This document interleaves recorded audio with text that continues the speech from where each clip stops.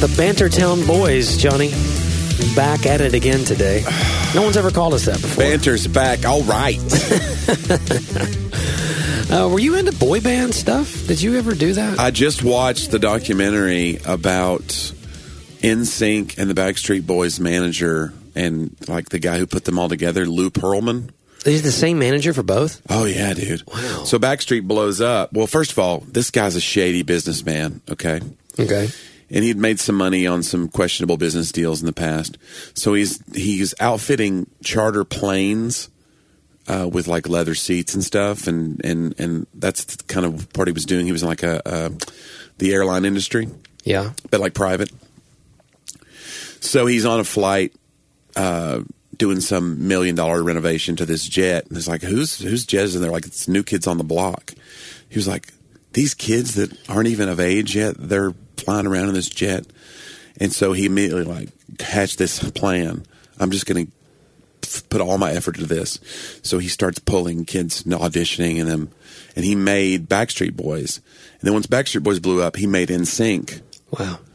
And it's like he wanted to have Coke and Pepsi. That was his whole. He wanted to be like, if you can't, you know, and then the factions of fans against each other. Anyway, I wasn't into any of that stuff, but I'm fascinated by the idea of it and the cultural phenomenon of it. And then this guy ended up being not a good guy, and he stole millions of dollars from them. And wow. I always wonder, you know, I remember the old,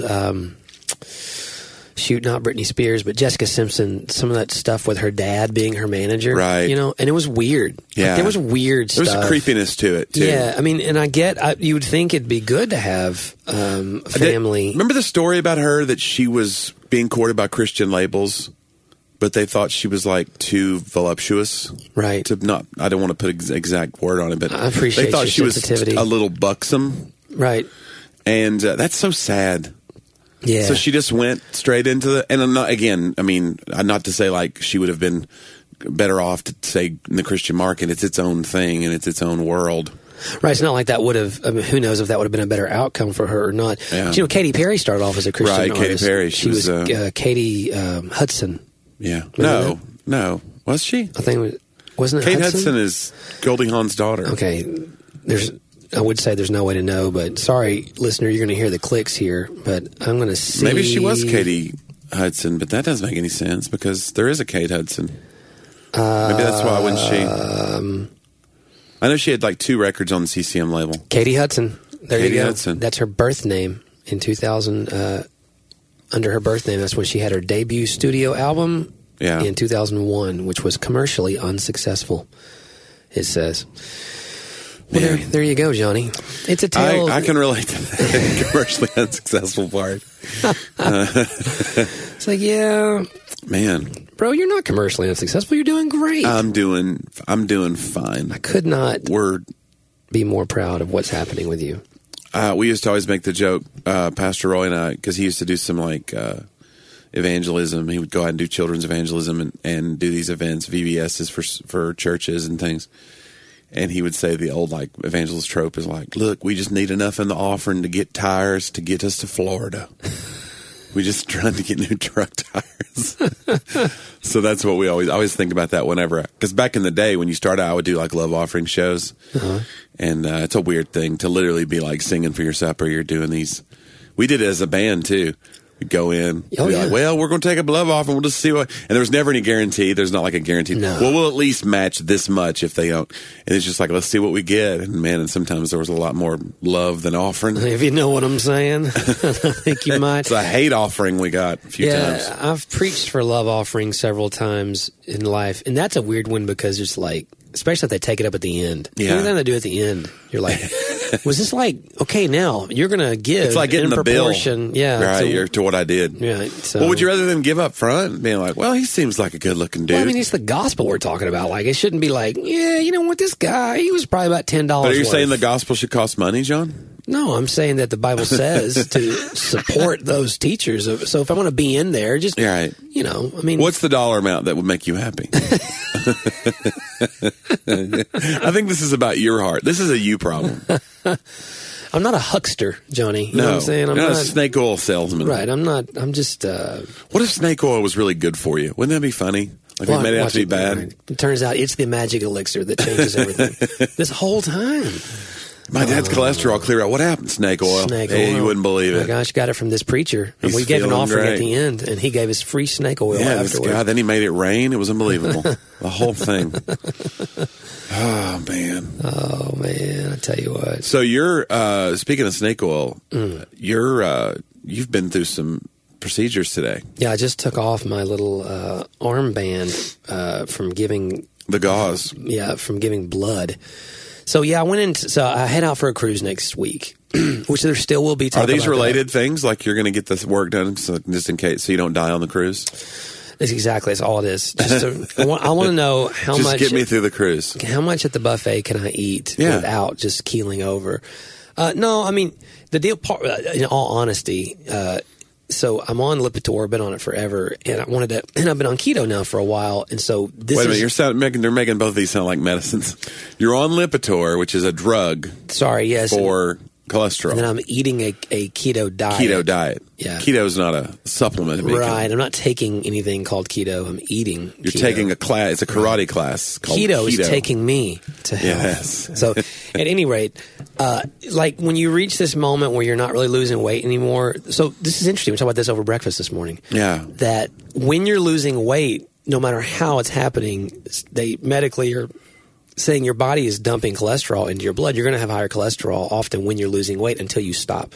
So that it may not be a measure, and cholesterol even, there's all kinds of new data about, hey, overall cholesterol, high cholesterol may not be as bad for you. It depends on what kind of, whether the particles are like sticky or not, whether they clot or produce plaque.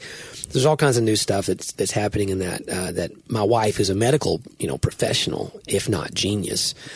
So she went with me today. I brought my own. I just told myself, I brought my manager and nurse, and my doctor loves Laura. Yeah. Like they'll sit and talk medical stuff. When I try to say things to him, when I have you to refer to Laura as your manager? I did this just for fun. Yeah. So I brought my. Yeah. She takes 10% of my health. Yeah, exactly. She's pretty excited.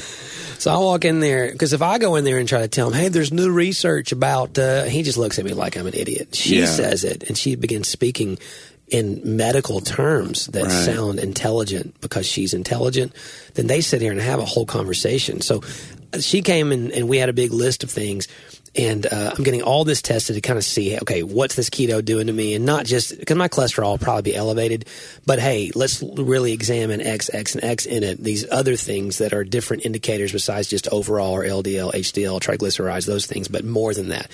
So that being said, when I went in to get my blood drawn, which I have no problem with, I'm all about the blood draw and the shot. You're all about it? What do you mean? Well, I used to be terrified. Oh. Like I was that kid, I think I've told that story before, like that. I couldn't help it. I would almost pass out or I would throw up every time. You don't look at it. You don't look at the blood going out into the vial. I did today. I looked at it. I just looked at it. Didn't worry about it. But they brought over no lie, like 9 vials. Oh, no. Yeah. I think the human body only holds 10 vials. That's what I said. Am I going to have any blood left after this? And she was like, oh, I'm sorry. We should have asked you if you wanted blood left. And we had a good laugh, Johnny. A good dad joke laugh. But at the end of the day, though, it was as much blood as I think I've never given. Have you given blood? Yeah, blood drive? No. I think we're going to maybe have I don't think I have the kind of blood that people want. You know what I'm saying? They see me coming, they're like, we're good. So you're not a needle guy, are you? I'm not a needle guy, but I'm not terrified or anything. Oh, that's good. I'll take one for the team. But I don't know. Who knows if I'll give. I think there's a big blood drive happening right now. There's a big, what is it, a shortage of O negative? I don't know. I don't know what my blood type is. Oh, I don't either. In fact, I should have asked We should know that. They were drawing blood today, and I should have said, hey, by the way, whatever that test is, let's run it. I wonder, when did they find out that there are different types and that you can't just give blood to everybody that... When did they find out? Yeah, that's important, right? I want to say... I'd say a lot of people died until they figured that out. Yeah. Okay, I watched the show, and I cannot think of what it is. My wife would know right 1742. now. 1742. It was somewhere either in the 18th or 19th century, and they were beginning to do transfusions. Yeah. And the guy on the show was there still bloodletting? Was there leeches involved? No, the others, but that was a common practice. But this other guy, you know what? I want to say it may have happened on Poldark, which would be like post-Revolutionary War. But they're basically beginning to realize that you can't just give random blood to anybody, and they're beginning to type it. So that was happening. Maybe, I'm sorry, honey, I'm sorry, I don't remember. I failed the whole family. But yes, there was a moment in time. And you think about it, you had to experiment. How would you have known? It all looks red to you. You know? I mean, how would you know? Well, it's like my father-in-law had this, a valve transplant in his heart. They bypassed an artery. And it's like he went home a few days later. He's doing fine. I just like, you would not want to be like one of the first guys that just, let's see what's going on in here. Yeah. Let's crack open your chest and have a look around. You really do think of how we benefit from the years and years and years of testing. And, Pastor Roy, we mentioned him twice, always jokes about, it's a medical practice, Yeah. I don't want to be the guy you're practicing on. Like, I want you to come back when you have it down. What's the thing, Elon Musk, when AI becomes smart as humans or smarter than humans, I'll screw it up. I can't remember what it's called. The singularity. So when the singularity happens, which is coming, where AI computers will learn to be like, they'll have a human-like intelligence, but it'll be way better because it'll compound upon itself. So when they pass human knowledge, they said medical advancements it'll be through the roof. Because do you really believe that AI can surpass? It's grown and grown every year, so they just feel like it's only a matter of time. But it seems like it can only be in knowledge. It can't be, and perhaps an intuition, in that you can predict. Well, that's what I'm saying. We're teaching these machines to intuit. And so when they learn how to do that, then they're making their own decisions. It's like we have it now with cars. So self-driving cars are happening, and they're making human decisions. Yeah. They're deciding to avert disaster by doing this or that, which that'll get into a whole weird thing of like, do you swerve the car into the guardrail and kill the driver, or do you swerve into the I was going to say, how can pedestrian? how can a computer make ethical decisions? That's the real question. And I don't know. How can they do it based upon... Well, that's the thing, too. When you're talking about human life and preserving human life, that's not ethics. It's just like they're going to figure out the pathway to avoid the least amount of damage. But they wouldn't measure, do I allow, not that I would either in a split second, a baby's life versus a grown person's life. Right. Generally, all the grown people are going to choose the baby. You know what I'm saying? Like, they have more, there's something about that in human nature that we're going to assume allow the younger life to have more life than the rest of us, whether they do that in a split second, I'm not sure, but most people, I think, in a survey would, Johnny. Let's do a survey. It'd be a nice... John or a baby? Oh, my gosh. Oh, man. But, I don't know. I'm interested in that stuff, but my buddy Brian Bates, he reads all that stuff about the singularity, and listen, Elon Musk is kind of like kooky, too. He's like the rich guy that's got enough money to like explore. I think I'll just make a space rocket now. And so he does. And it works. And but he's real odd. Like he made a shingle for your house that is a solar panel. Yeah. And they're only a little bit more expensive than regular shingles, evidently. They pay for themselves. I don't know how it works, but that's a thing that's happening. And it's just one of his side projects. But he believes in singularity so much that he thinks that we should start, I can't remember what it was. He believes that we have to find some way to almost befriend artificial intelligence so they don't turn on us. It's because Terminator, bro. He believes Skynet is going to happen. So he believes we've got to figure out a way to encode almost a backdoor, intelligence that says the humans are our friends. Because he's so afraid of them being evil. Here's what I'm thinking. Just go ahead and do that. What's the harm? Because honestly, there are scientists who believe that humans are basically a parasite on the earth. So if you're we talked about, the green movement and all this. The stewardship of the earth. Right. And tree huggers and all that stuff. So there's a spectrum of that. Well, on the far end of it, it's like humans are the problem. So on the one end, it's like, we're the kings of the earth. We'll do what we want. Let's just drill everywhere and purge and whatever, snowy owl dies, whatever. Then there's the other spectrum, which is like, we're the problem and humans will eventually be wiped out. And it's good because other things can thrive. That's the Matrix. Remember, that was the whole thing. Yeah. Like, the humans are the problem with this, and now the machines have taken over, and it's better for everything because you use everything up in the wrong way. That's crazy. But yeah, so Elon Musk is kind of on that thing. If you're a computer programmer and you're listening right now, and you have some opportunity, what could it hurt? Why not go ahead, whatever the equivalent is, and just go ahead and put some little code in there that says, "Hey, by the way, give them a break. Don't kill. They're biological. Don't kill us, and they're good." So I don't know, Johnny. I'll think about that. I don't know. Well, I mean, a computer could theoretically live forever. So if it looks at a human and it goes, "Well, this is this weak human. It dies after 80 or 70 or 80 years. What good could it possibly be to me?" So that's the thing, is the computer's going to, feel superior. Can it, though? Can a computer feel? I understand this is like the topic of all science fiction, in the last 30 years. But I just am I don't know. I still believe. Okay, so a soul and a spirit, there's a lot of confusion. I mean, I can't clear it up in terms of everybody's belief systems except my own. That the Christian viewpoint of that is that a soul is where your emotions, your mind, your decision making. So it's more like your personality, the way that you think, the way that you click. That's your soul, as opposed to your spirit, which is related to your soul and your body. But your spirit is the part of you that is eternal.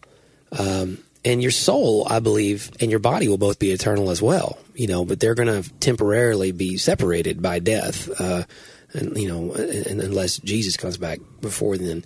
But that part of my soul, that the question is, so like with an animal or with a machine or whatever. Right. Like, so I look at my dog and go, the theologically correct answer is probably, does my dog have a soul? Well, does my dog have a personality or his own thoughts or all those things? Yeah. Does he have them uniquely?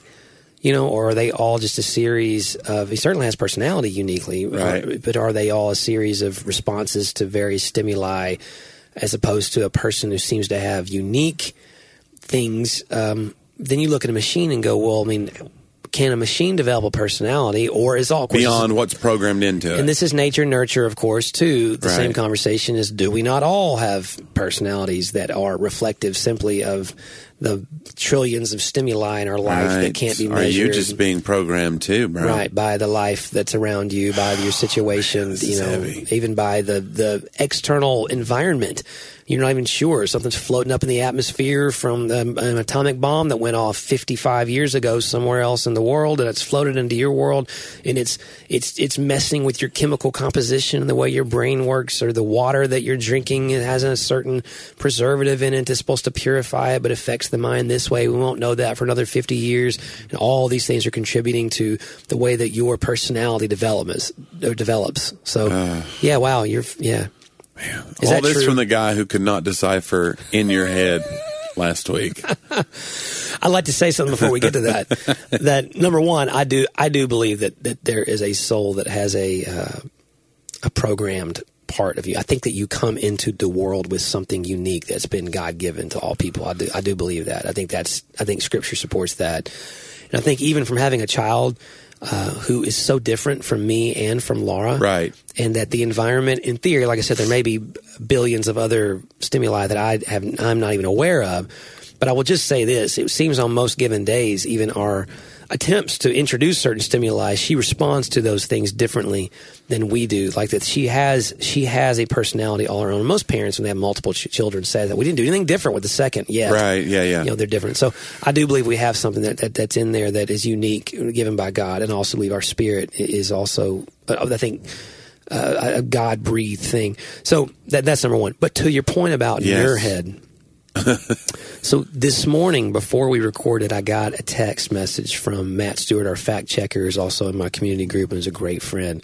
And you won't believe what he sent me, John. He saw Nurhead. He saw the same car in Nashville, a city of what? I don't know, John. You don't know the population of Nashville? It grows every day, right? I guess like over, 1.5 million or something? Oh, that's a lot. I'm making up numbers right now. I'm not sure. Matt can fact check that next. But he's driving and sends me a picture while he's driving, by the way. Yeah. So let's talk about that, Matt.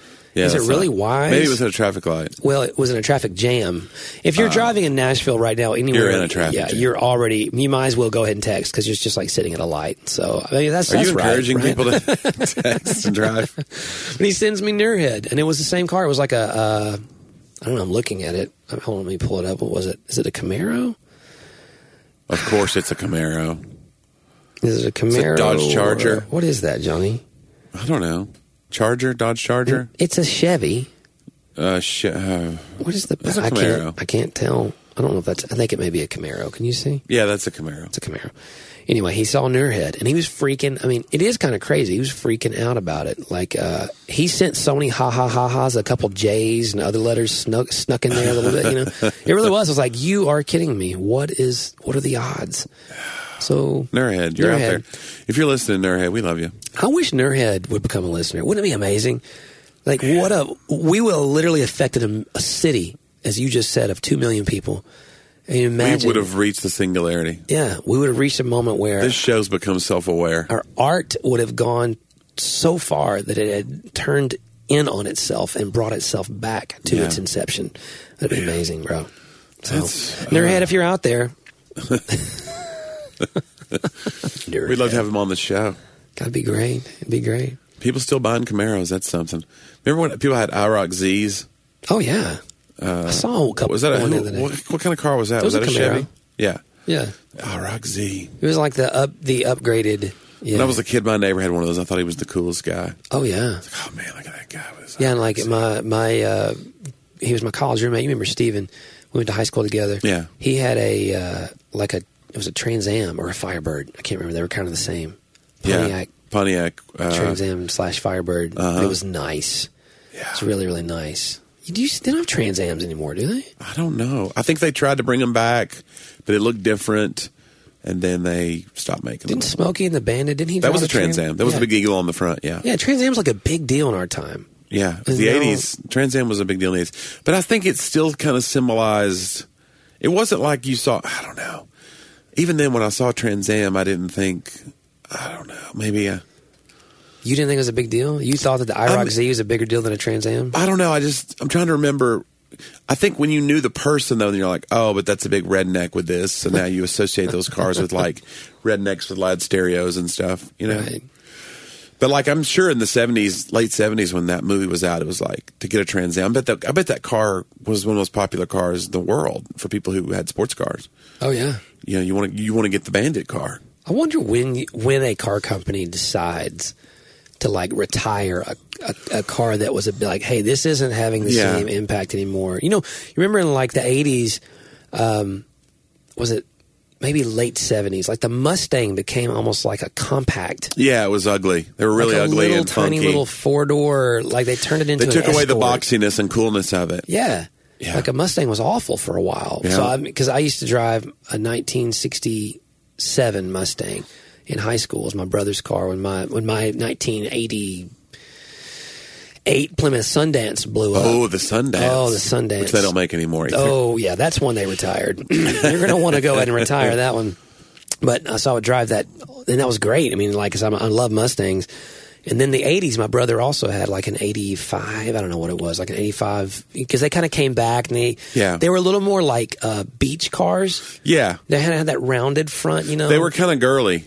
They weren't as muscle. Yeah, they're like Malibu more than muscle, bro. Wow. We could work for car companies. Man, we really could. Oh, we should be an ad agency. I'm looking for the Malibu instead of the muscle. And then of course they're awesome now. I love the Mustangs today. They're still a little smaller. They're not the. You think of them, like you said, boxy. I think of the all Mustangs as kind of big and boxy. But. Well, SUVs are that way now too. They're all rounded off. There's no edges to them, and I like a boxy SUV. Yeah. I like an SUV that looks like a box. Well, if you're going to be up high, don't drive. If you're going to be up high, make sure you're texting out there, everybody. If you're going to be up high in an SUV, you kind of want to go ahead and have that whole, tank around you. You're there for the not make it look like a gremlin that's up on a chassis of a truck. Right. It's like I've seen these crossovers. They're like $40,000. It looks like an AMC Pacer. It really does. They're funky. Yeah. They get the weird windshields. I just don't like them. Yeah, I have this weird, like, Laura loves Subarus. Like she loves Subarus. Subaru Forester's a great SUV from what I've heard. Everybody loves those. But Subaru SUVs look like... Well, not the Outback. The Outback is like a station wagon. It's just a station wagon to me. That's but the Forester's boxier and nice. But people call it an SUV. Yeah. And I'm like, guys, it's obviously a station wagon. Yeah, it's in a car chassis. Yeah, I agree It's with sitting you. down low, and Laura's like, oh, I like that. And I'm like, it looks like National Lampoon's Vacation Car or it's the something family to me. truckster. Laura's wrong. Yeah, I don't understand. I'm not afraid to say I want to know from the listeners, like, where does a vehicle cross over from station wagon into SUV? How do they know? To me, it's the truck chassis. It's got to be on some sort of chassis that's up high. But I don't know. We're tackling though. We're moving into the issues that the world. But how does a car like? Do you think they knew the Trans Am was going to be iconic? Like I always think about product placement in movies. Is like this weird thing. I'm fascinated by it. Like, did you know that E.T., when they were making E.T., they originally went to another candy company? Because, they kind of lure E.T. into the house with Reese's Pieces, which was a brand new candy at the time. Really? I didn't know that. Yeah, Reese's Pieces had just come out. The Reese's had been out, but they just started making Reese's Pieces. Gotcha. And, which was kind of like a peanut butter M&M. But they went to M&M's and was like, this is going to be highly placed in this movie. And M&M's was kind of like, no way. And they balked, and so they go right to Reese's. It was Spielberg, for crying out loud. And so now Reese's Pieces, and then, of course, it became like this huge, and I think it really affected the sales. Because they were like, if it's good enough for E.T., I wonder if Ghostbusters affected Marshmallow sales. What do you think? I don't know if it did or not. Stay Puffed.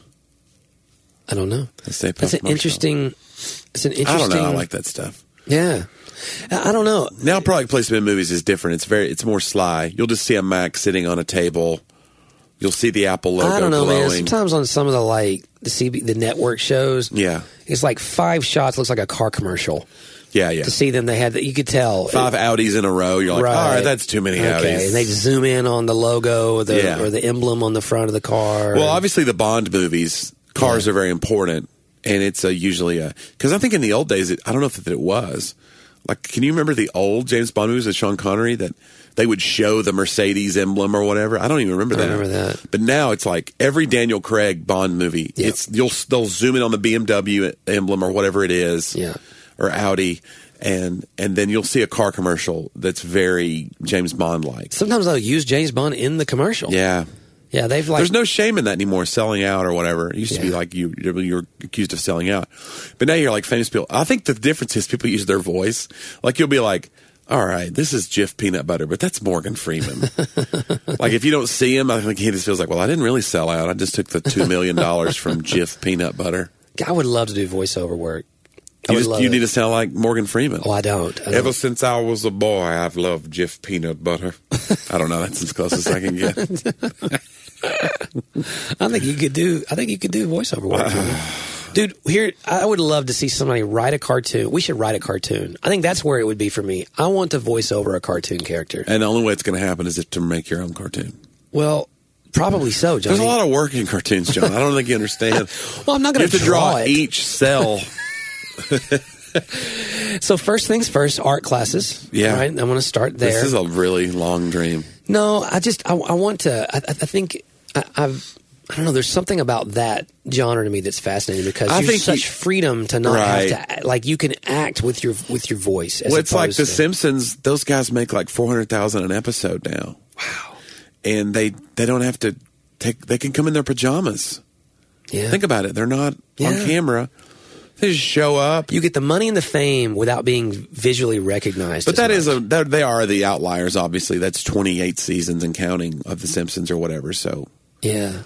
And they are great. So it's hard to say, like, well, that's what'll happen to me. No, I don't mean the success, but I just think it'd be cool. Like, I remember the first time, to me, that we always talk about that. There's something to be said beyond the success. It's success to be in some sort of industry at all, or to have a project that gets published at all. I remember when I first started writing, we said this before, I just remember thinking, man, if there was ever anywhere in a bookstore, it was back before Amazon, if I just thought, man, if words I had written were actually published on paper and they were sitting on a shelf and somebody had the opportunity to buy them, like that would be the all-encompassing thing. Not realizing then the average book on the shelf sells less than 1,000 copies and not realizing that but there was a purity to like, man, just to know. Where did you find out about the 1,000 copies thing? You read it in the book, probably.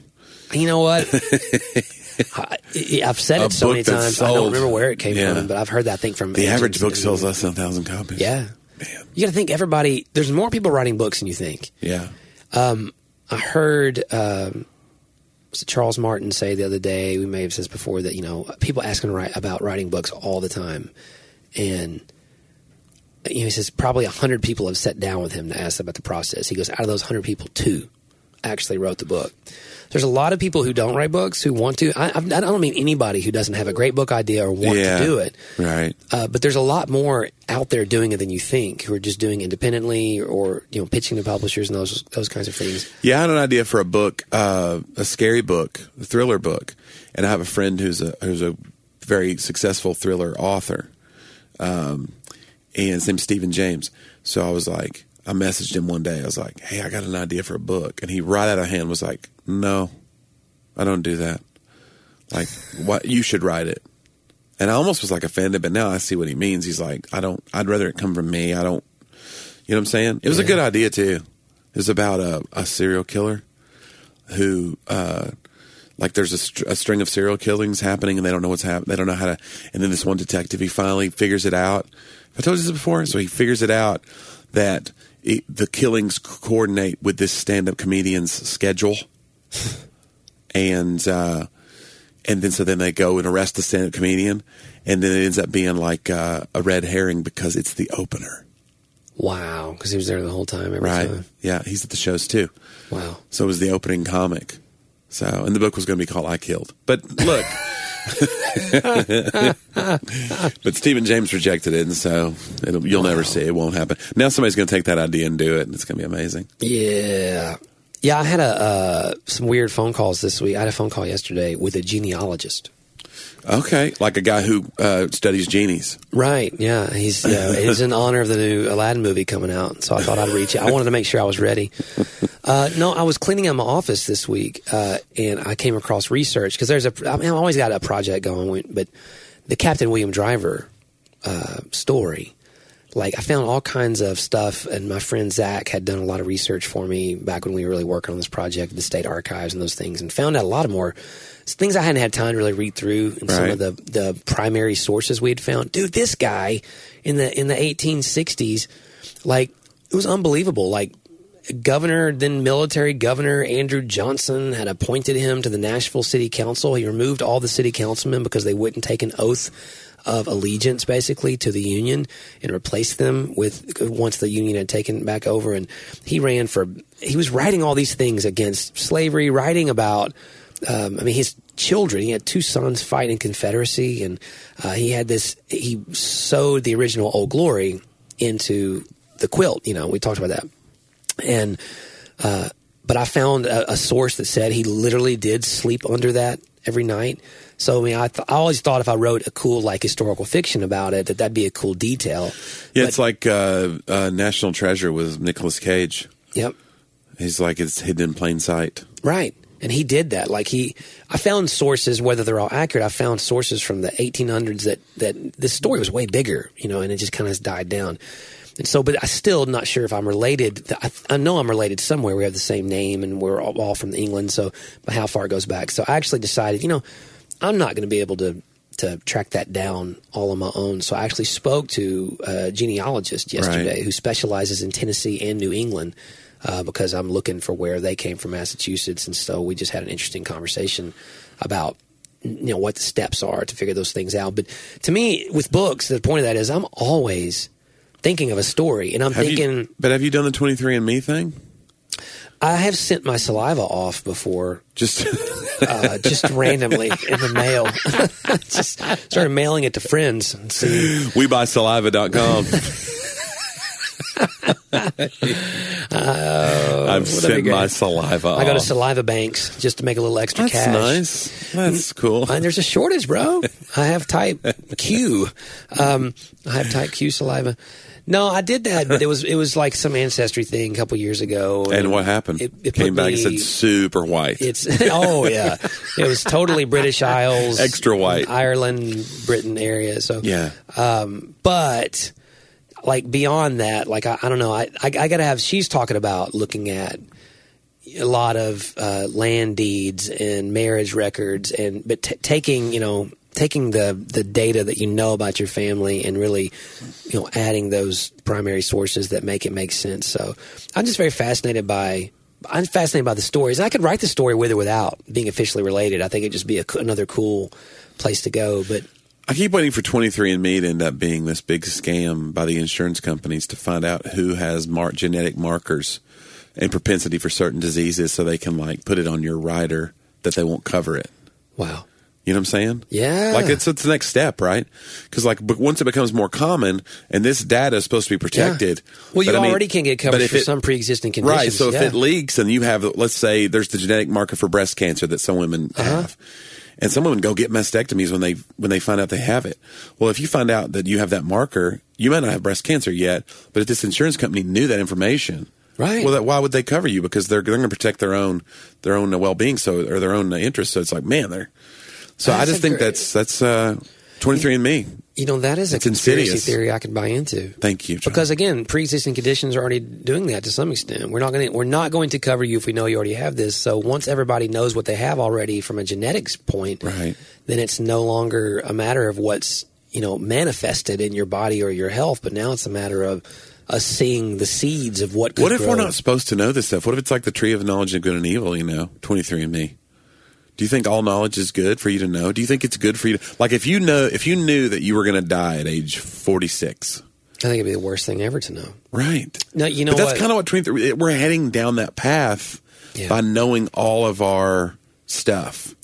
I completely agree. I actually study a lot. I was reading Ephesians this morning about Paul. I'm really fascinated by what prayers Paul prayed versus what prayers we pray. And in the book of Ephesians, especially, the prayers for the reader and the prayers for the body of Christ are almost all that you would have the strength to understand, or the strength to comprehend, or that you would be filled with this spiritual ability, but it's all about the ability to understand and process God's love. It's never I don't see him ever pray I wish you'd overcome those stupid sins. It's always, but it's not knowledge for knowledge's sake. It's not I wish you'd be filled with knowledge so that you would know more. It's specifically, I wish you'd be filled with knowledge that would help you understand the depths of God's love for you and the mystery of his plan from the foundation of the world that is revealed in Christ. So that knowledge, to answer your question, I think that it's interesting to me and telling that the Genesis narrative would call that moment of sin, that it would throw a knowledge of good and evil as a label into it. Because I do think, and think about what the lie of the serpent was. The lie of the serpent was that once you eat this, then you will have knowledge like God. Yeah. And there was a lie. The lie wasn't, and in some ways he was right. It was partially true. You're now going to understand the difference between good and evil, which is the kind of knowledge they wrapped up all knowledge in that. Yeah. But what he failed to tell them, what he omitted and what he's lying to them about, is that that's going to satisfy you, or going to make you like God and make you good and make all things good for you. When the truth is, it did exactly the opposite. So I don't think knowledge in and of itself obviously is bad, because I don't think God had put any sort of prohibition on knowledge for them. I think they would have grown and continued to grow. We're talking about machines and all those kinds of things. They could have built all those things. It's the knowledge of understanding, or truly is this, it's the knowledge that there are other, how am I going to say this? It wasn't like blissful ignorance, I believe, before this. I think that makes God look like he created these robots and set them up with a trap that they couldn't understand the implications of and all those kinds of things. The real knowledge is true knowledge and wisdom, Scripture says, is found in the fear of the Lord. That's in Proverbs 1. The fear of the Lord is the beginning of wisdom. But that is not book knowledge, and that's not even experiential knowledge. There is a wisdom, the Bible says, that's from above, is what it says in James. And it's, first of all, pure, and it's peaceable. And so there's this pure wisdom / knowledge that is found in relationship to the Creator, that is not just lists and information. Right. Lists and information are found in him. But the true knowledge that they, it's not like they have a knowledge of evil. They already had a knowledge of evil, by the way. Think about it. God said, hey, the moment you do this, this is going to happen. He was already telling them what evil was. Mm-hmm. Here's death. Here it's coming. Here's how you get there. Like, here's what it's going to look like. Separation from me. The day you do it, you will surely die. Like, it wasn't hiding from them the existence of knowledge. It was something deeper than that. It was a desire to think that can satisfy apart from this trust relationship. I'm going to believe my ways can supersede the way of the Creator. That's how the machines will say it someday. And my ways can supersede the knowledge of the Creator.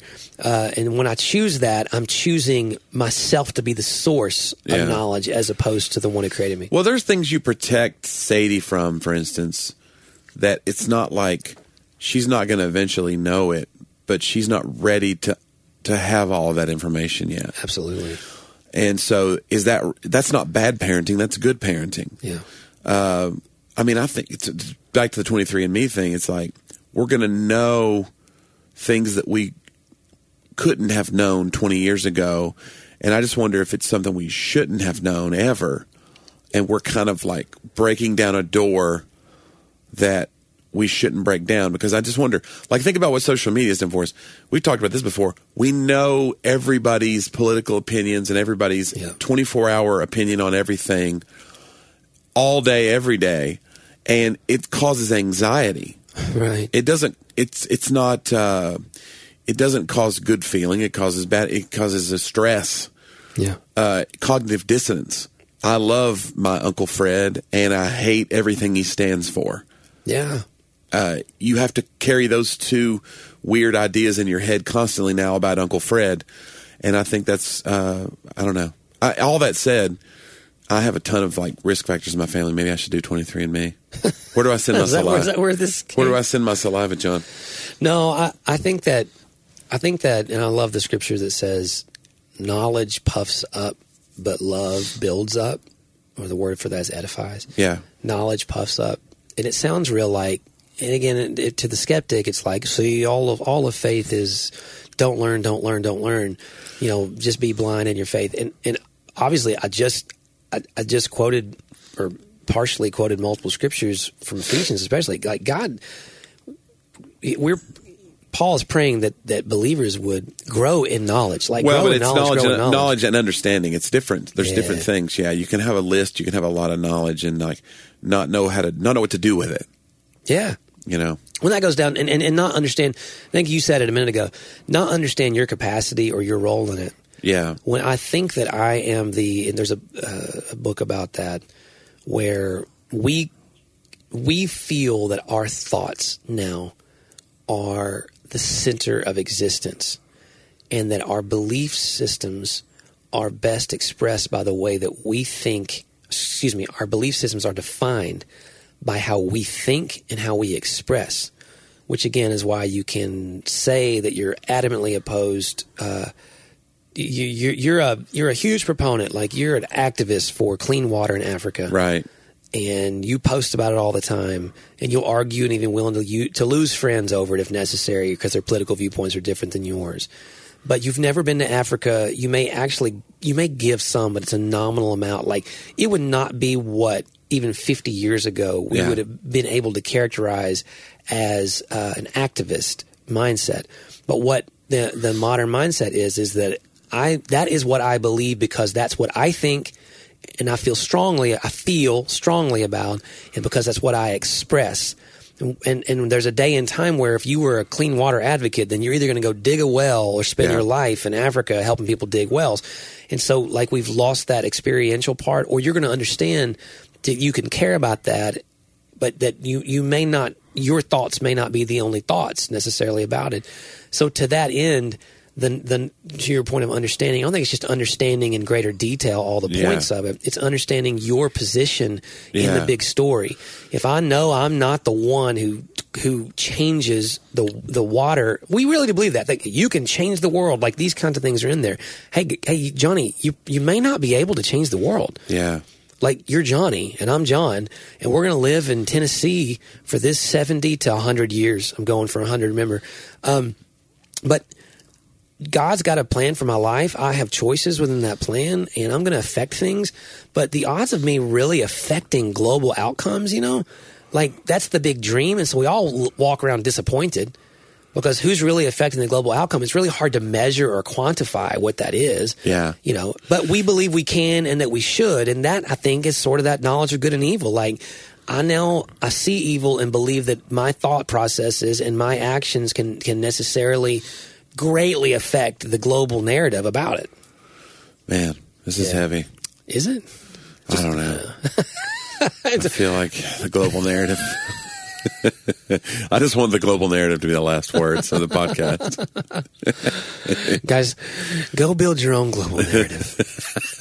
That's so funny. Yeah. One way you could affect the global narrative. Wow, John. Sharing this podcast. That's so neat. Did you know that? We love you, listeners. After we just told you that is not something you can do, go try to do it anyway. Well, you can affect our little world, our little corner of the world. There you go. It starts with your neighbor. Who's your neighbor? Anybody around you? Right. Or the people that are on social media. So, yeah, they're your neighbors. And we spend our whole show tearing down social media, and then at the end we're like, hey, share it on social media. I read a tweet the other day that said Scottie Pippen's autobiography should be called 23andMe, which I thought, this is so great. I just thought of that. Okay. Well, listen, guys, 23andMe not a sponsor, but you do what you want. If you feel like you want to send your spit through the mail, you have at it. Swab away. Hey, you know what? We have had a couple listeners contact us about possibly wanting to be sponsors. We laugh about not having sponsors. Yeah, but we should look into this because we're getting a lot of listenership now. It is. It's something we're debating. Well, debating is a strong word. We're not arguing about it. All aboard the listenership. We're considering it because we want to know the best way to preserve, I think, what we're doing, We don't want to sell out to any sponsors and have to stop in the middle of this brilliant conversation and say, also, Dasani. I don't think I would have a problem doing it. Like, I don't mind making turns, hard turns. I just don't because, it just is what it is.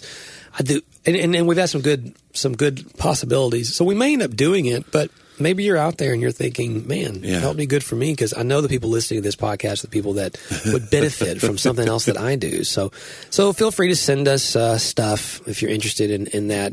I don't know, Johnny. Send us free things to go. We want to make sure it's a product we support. So send us.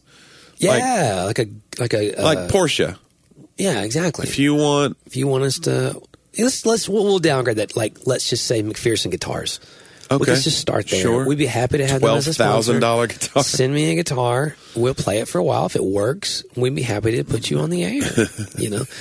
No, in all honesty, it is something that we're considering, and it would be for the purpose mainly of promoting the podcast to more people, to be able to really boost and push those things Which out helps you as an advertiser. Exactly, because the more people are getting it. Guys, everybody wins. It's like a circle. But in all seriousness, it means a lot that you listen, and it means a lot that we get to kind of just share our time and these thoughts with you, and your feedback means a lot. So be sure to tweet us at Johnny IE at Johnny_W or at John_driver, and you can also find us on Facebook, and you can find us on Instagram and other places, and send us questions or thought processes that you're having. Topics is something I want to. Some people like the things we get on questions often are about more technical sides or more about our story, our relationship. I think that's amazing. If there are other topics like, hey, could you guys tackle, maybe we've already tackled them all, Johnny. I don't know. But would you mind talking about the more controversial, the better. Yeah. So, but we'd love to hear about that. But as always, it means a lot that you're with us, and we'll see you next time on Talk About That.